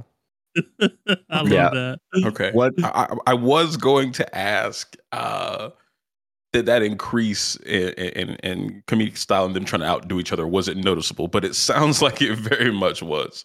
You go into the back half of the episodes on the dub, and you can see like the first couple episodes I found them like incredibly hard to watch, but the back half they got some really good jokes because it's like, okay, they're comfortable. They're like, okay, we're actually fully doing this. So yeah, the last 3 episodes in particular, starting like what was it? Episode 13 was the Da Vinci Painter, I think, where they brought in Vic Mignogna as a what was it? He wanted a pseudonym. Yeah, Odie Because he didn't want to be Frost Tips. whatever that means. And of course, he's voicing in the episode where this artist is being very hands-on with his subjects. I'm just like that is a dark prediction into the future, or just if really into the present. But like, oh my gosh, Yeah. But yeah, you could tell they really were just like wilding at that point. You get to about episode 13 onwards, and it's like, okay, they're cooking now. Yeah, and one thing I thought was interesting is that, and I don't remember if we said this or not. So basically, whoever showed up first to the studio got to set the tone for the day. Oh, really? Yeah, and each time, that's why every episode gets a little crazier, because they're like, oh, they did this last episode, I gotta one up that. So it's whoever showed up first got to basically like, this is how aggressive we're gonna get, and it just went off the rails from there. Snowballs. Yeah. Excellent. Okay, so maybe I should try to check out a couple of the later ones. Because yeah, it definitely lost me. I got through about 7 or 8 episodes. It definitely lost me by that point. Yeah, and it kind of sounds it hadn't like it didn't really open up to what you guys were talking about until a little later than that. I mean, I feel like it's the same thing. It's just like, like if you did like the first 7 or 8, then you're probably not going to like the last half either. You know what I mean? It's kind of the same thing as the first half, pretty much. So okay. It's I won't waste my time then. Yeah, it's very much the humor itself doesn't change. It just becomes, the chaos becomes a little bit more channeled. A little bit. All right. maybe it's worth a watch. Maybe it isn't. I'll let you boys know. I did want to get to a couple of things that I noticed in the plot, and there was one thing that Tyler asked me. So, like during the episode, we found out that Kichiro. Kichiro. and Sasuke's mother was a teacher at the old haunted school there. And I know Tyler said he felt like that was just too big of a coincidence. Was this explained at all? I know there's hardly any plot, so they may have not gone back to it. But did you guys notice that, or did they explain it at all? I mean, they mentioned right in the first episode that his father met her there. Yeah. So I'm assuming Okay. that it was while she was the principal. I don't think it was when they were kids there necessarily, but it was like they might have met. No, Or it was. it was? Yeah. Speaking of that episode, I was just talking about the Da Vinci one. Also time travel happens in that episode. Spoiler. Oh, So they, Okay. Satsuki travels back through a painting, no less. So the whole Da Vinci painter. It was a weird episode, and the dub was very much. That's one. If you're gonna have an episode to watch, I would say watch the episode 13, or the one that says Da Vinci. I would say go watch that one dubbed. But yeah, the general storyline. There's a painting. The ghost comes out of the painting, and they use the painting to travel back in time. And Satsuki meets her mom. Very Back to the Future esque. Okay. All right. And they did save the cat in the end. This is more for me personally and my concerns. The cat lives. Amanajako it doesn't really, but yeah, the cat. Okay. I thought for a segment that there is a one in the final fight where the cat like just gets absolutely bitch slapped out of the air, and this cat is a bloody mess. It's like I don't know how your organs aren't liquefied at this point, taking a hit like that. But I mean, the cat is just a ball of blood, but he stands up, and Amanajako is still fighting. So somehow the cat survives. Okay, good. Yeah, I'm an owner of a black cat, so when they lost the cat, so I was like, "Where's the cat? Where's the cat going?" You're not going to like it because also in episode 20, it's also implied heavily that Keiichiro kills all of his pets. Oh, fuck. Yeah. Well, this is a dub. You know, They really do hate that kid. Yeah, the dub. Yeah, the dub. Holy Like they really shit. hate that kid because the kid's like, this black cat. They're remarking like this is the last episode, so some wicked stuff better be happening. And Keiichiro is like, I like this kitty. He's made it further than all of my other pets. I've gone through 9 goldfish, a parrot, and he's just like listing off these other pets. Like, this kid's a menace. Just in the dub, just out of nowhere. They really hated this kid. So yes, they said this kid kills pets. So God in the dub, I don't know if Kaya is going to make it. I can't say. So you may want to watch it subbed. Maybe the cat lives at the end. All right. Damn. Yeah, that was a big sticking point. I was like, yo, what happens to this fucking cat? Yeah, the cat's fine. Okay, Or not. very maybe. But yeah, in the second, well, it was really the first episode, and then we saw it again in the second. Hajime kept calling out the color of Satsuki's pansy color. That continues the whole time. So in one episode later on, I forget which one, but she actually wears what she calls in the dub like Nike like leggings, and she changes to like, leggings. You're not gonna get me anymore. I'm wearing Nike leggings from now on. She's wearing the compression shorts. Yeah. Well, I'm glad she built up some defenses there. Yeah, that's also in the subs. That's just they just leaned into Hajime being a horny preteen. Yeah, that's all that was. Those jokes are in the sub. And even again, last episode, there's like Momoko climbs over the boys to get into a vent, and there's a full blown view of Pantsu, and both of the boys are blushing. She's like, "What are you two waiting on? Our boners to go down?" Like, good lord.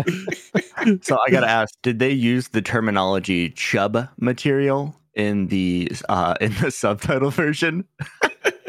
I think they did. They probably did not. I didn't watch this one subbed that episode, but yeah. Yeah, my mom couldn't understand what he said, and I was like, "We're just not going to go back to that. It's not important, Mom. It's not important." Oh man, He's going camping. Yeah, bitch of the tent. So I mean, I think it was towards the end. It was towards the end of the second episode, and they were dealing with the toilet demon. Oh And god, yeah, Hanako. they had to get water in the jar, right? They had the kanji symbol on the jar.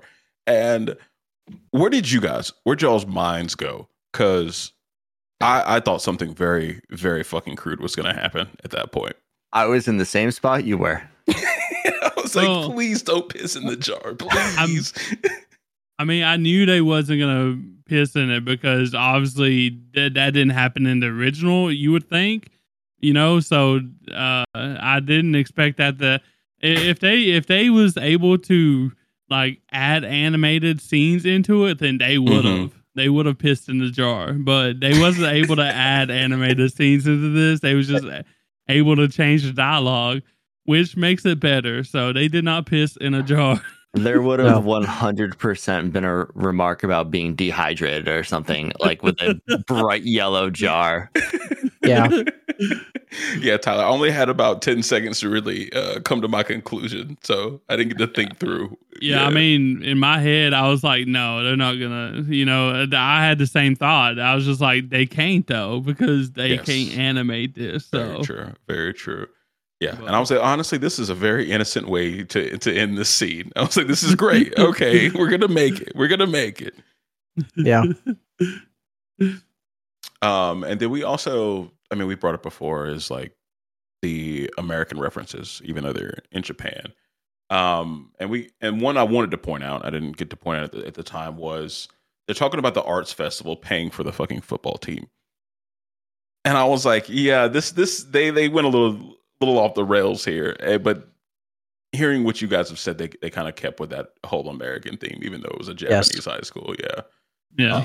I was trying to make sense out of it, thinking maybe they're talking about football and not Americanized football, but they definitely were talking about some quarterbacks and running backs there. So yeah. So with that, speaking of that, like I'm gonna give you an example of like how different it is. So like that conversation, I wrote it down. The teacher asked, what should we do? So in the subbed Japanese version, the teacher asked, what should we do, principal? The principal responds, we don't have much choice. We'll hold this year's school fine arts festival in the old schoolhouse auditorium. And then it's like an overlay of students saying what? Well, in the dubbed, it says, what do you think? You're the principal. And the principal says, I hate the arts festival, but it pays for the football team. This year's festivals will be at the old schoolhouse. And the students say, what? A bunch of whats. So that's just one little like couple lines, like a 30 seconds of dialogue. And you see how drastically it changed. So, so that's just the whole difference. It's just wild. So, yeah, a completely different show there. Yeah. And another point that I wanted to point out was kind of Leo, being very into spirits and then not thinking any problems of it about the school play. And I thought it was a really odd switch up. And I don't know if any of you guys noticed that. He just kind of was like, all right, I'm the star now. Like everybody can fuck off. And there's nothing wrong. The ego came in heavy.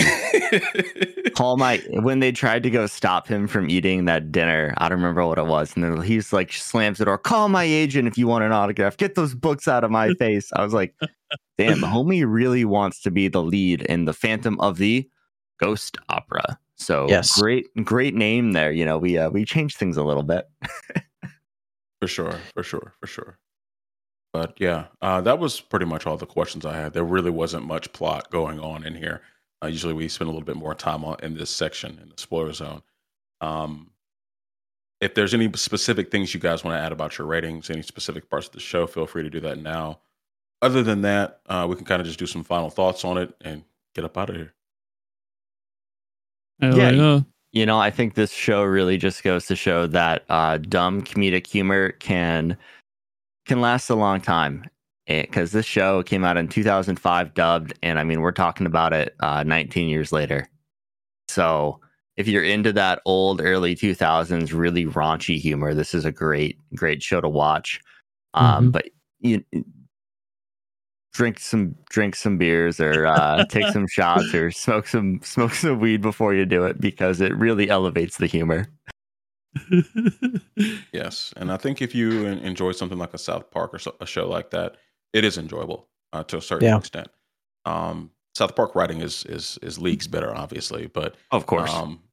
but yeah, it has the same feel to it, and I think it is enjoyable. Like Dave says, and maybe 2 episodes, 3 at a time max, and you can go on about your day after that. Yeah. So I don't know if y'all was able to figure it out, but so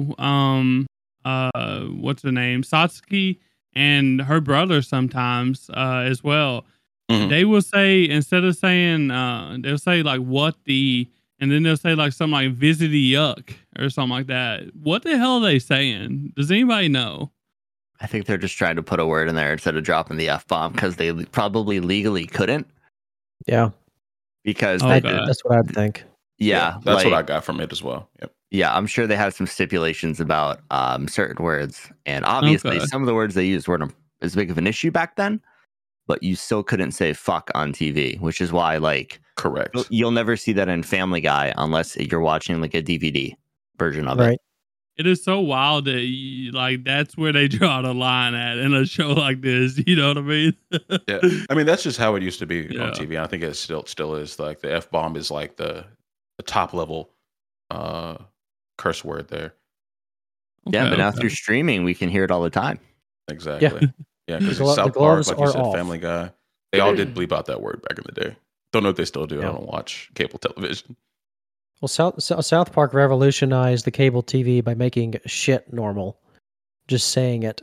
But Mhm. even on TV, they never dropped the F bomb, and it's again in a PG-13 movie, you get one. Yes. Yeah. You get one, and it You belongs. get one. It belongs to Samuel L. Jackson if he's in there. hmm Clearly, I mean, come on. You gotta have one motherfucker. It's the man. The man is an artist. And Yeah. fuck is his paintbrush. Yeah. Mhm. Well, guys, did you have any more questions you want to ask? Anything is fine. Before, so another thing that's been brought up by like multiple people is that they say that if you don't feel like putting your time and effort into like watching a whole, I think 19 or 20 episodes of this dubbed, a lot of people say that it's just better to go watch a YouTube video full of like all the crazy and outlandish like quotes from it, and you'll get the vibe of this. You'll have your laughs without having to spend the time to actually do what we did. So sit down and watch it. So Yeah, I feel like some context does help with some of the outlandish stuff they say, though. yeah. Like before I watched it, I went and watched like a YouTube compilation, and I was like, "What the hell is this? I got to go check this out and figure out what context half this stuff they're saying is in." And it definitely kind of brings it more full circle for you to watch the show. Absolutely. I think in a kind of related fashion, I'll again refer back to your bud Tevin, because you can kind of watch the episode and then the color commentary on top of it, which is kind of an analog way of watching it with the boys and just them reacting as well. So, there's a reason he's kept doing that anime drinking game series. But yeah, that's how I discovered his content. Was I did a Ghost Stories compilation just to kind of remind myself what it was a couple of years ago, and then he came up in my recommends. I was like, okay, this is the greatest thing I've ever seen. But do you guys? I have a yeah. You go ahead, Dan. No, I was Right. going to say, I think the only reason we haven't done an anime drinking game is because we don't want to step on his toes. Yeah.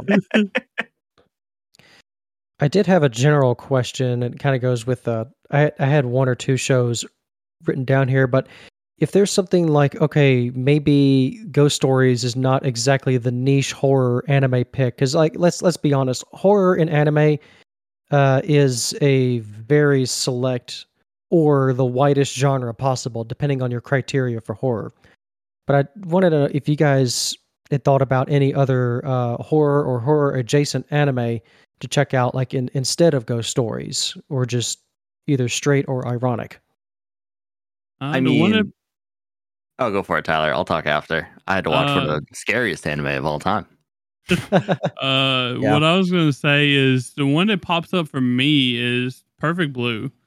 I feel like that's a True. very good like thriller slash scary. It can be scary as well, especially in today's day and age. If you look back at what the themes of that is, it can definitely be more on the scary vibes. But that's my answer. I'll let Dan get to his whatever he was gonna say. Do you Yeah, need more time to search? No, Perfect Blue it's a really good psychological thriller, and it really like I don't know if I'd call it a horror anime because like it's not like jump scares and like ghosts and stuff like that, but it definitely is fucked, you know? Yeah. It's But, a thriller, yeah. Yeah, it's It's definitely in that J horror side. okay. But yeah. But the one that I had to watch, if you haven't gone back and listened to the episode where we watched the worst reviewed anime of all time, Oh shit. I had to watch Pupa, and it is 28 minutes of what the fuck I want to go hide under my blankets because like it is just fucked. Like the sound of people eating each other, a lot of weird, creepy incest vibes, demon babies, all that stuff. It is 28 minutes of my life I will never get back, but I'm glad I watched it. And he wants more. I think I remember him saying he wanted more. Well, he wanted to see the demon baby. I wanted to fucking see a demon baby, and I guess like no, it's 5-minute episodes, and there's like 10 of them or something like that. I don't know. And, like, but it's actually only like it's a minute and a half intro, a minute outro, and like 3.5 minutes of anime. Like there's like 8 of them. Yeah, it's like 28 minutes or something like that. And it is awful, but it's one of those things like you have to watch, Okay. Yeah, I generally try to stay away like from like the thriller horror genre in general. So I don't have a good recommendation for it. I really have to echo Tyler for the Perfect Blue. I said during our review that that's not for me, but I could see how it would be a good movie to watch. Very good writing in it. Yeah. Yeah, Perfect Blue is just incredible, but it is also incredibly hard to watch. So I think you guys did that one pretty well justice. I was kind of sitting there, I think the conversation for a while back with Tyler, I'm like, man, it kills me I couldn't have been on that episode. And then same with I love Satoshi Kon just so much. And so, but I at least had a little bit of an inkling what that was going to be like, because my first exposure to his work was Millennium Actress that I found at a used DVD store. And I knew about what he was, but Millennium Actress was like my first exposure to it.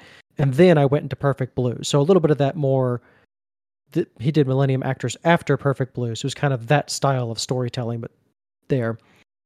But I was thinking with the horror genre, or just like it's like a thriller in general, there's a series that I always try and watch around Halloween, or at least a couple of episodes of. And it's one of those, if you know about it, then you might be nodding your head. But if you don't, this is an anime called, and I have my death note here. I have it here. My episode notes to make sure I remembered it. It is Shiki, or Corpse Demon, or it's a vampire series. And it's like, okay, vampires in anime. What are you talking about, Dave? Like this is so JoJo's, or like this is so far from Vampire Knight.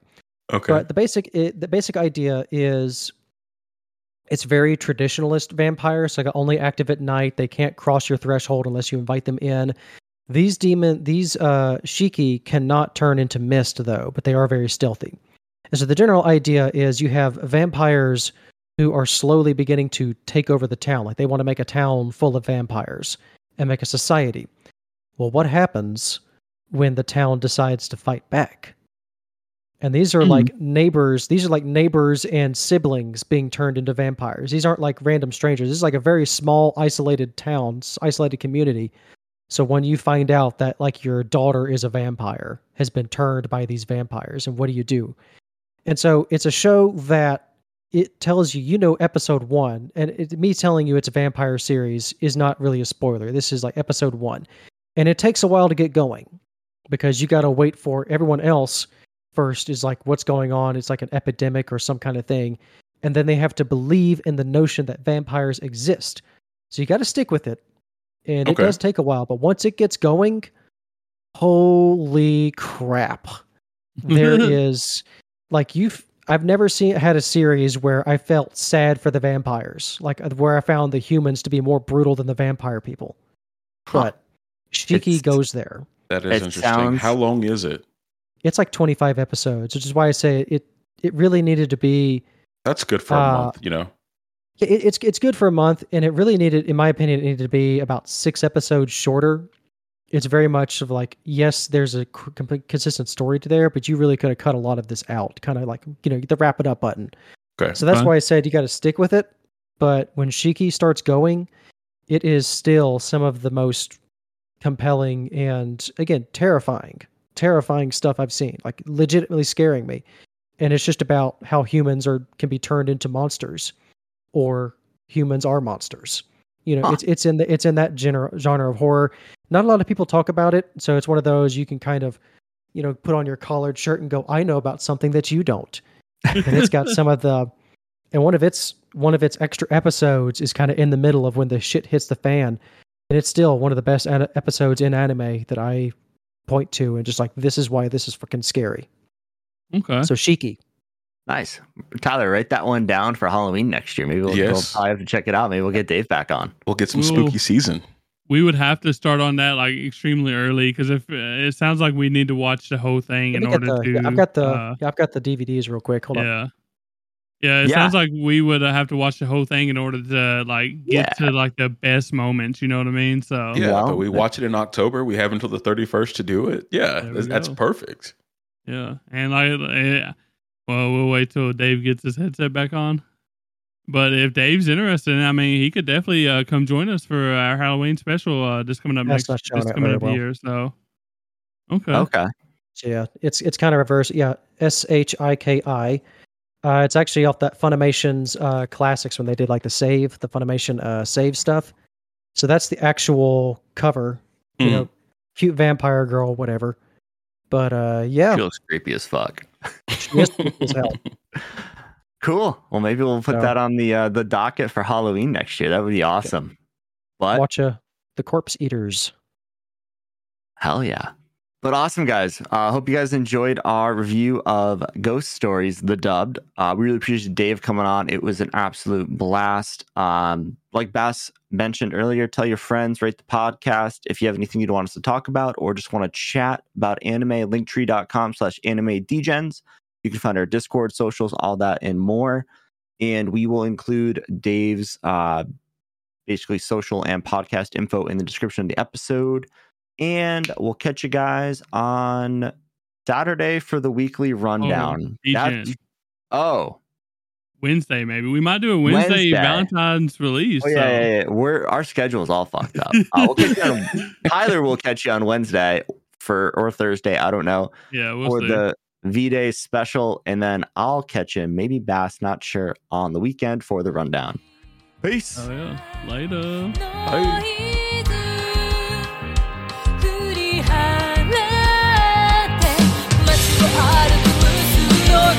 雨の中で立ち尽くして峠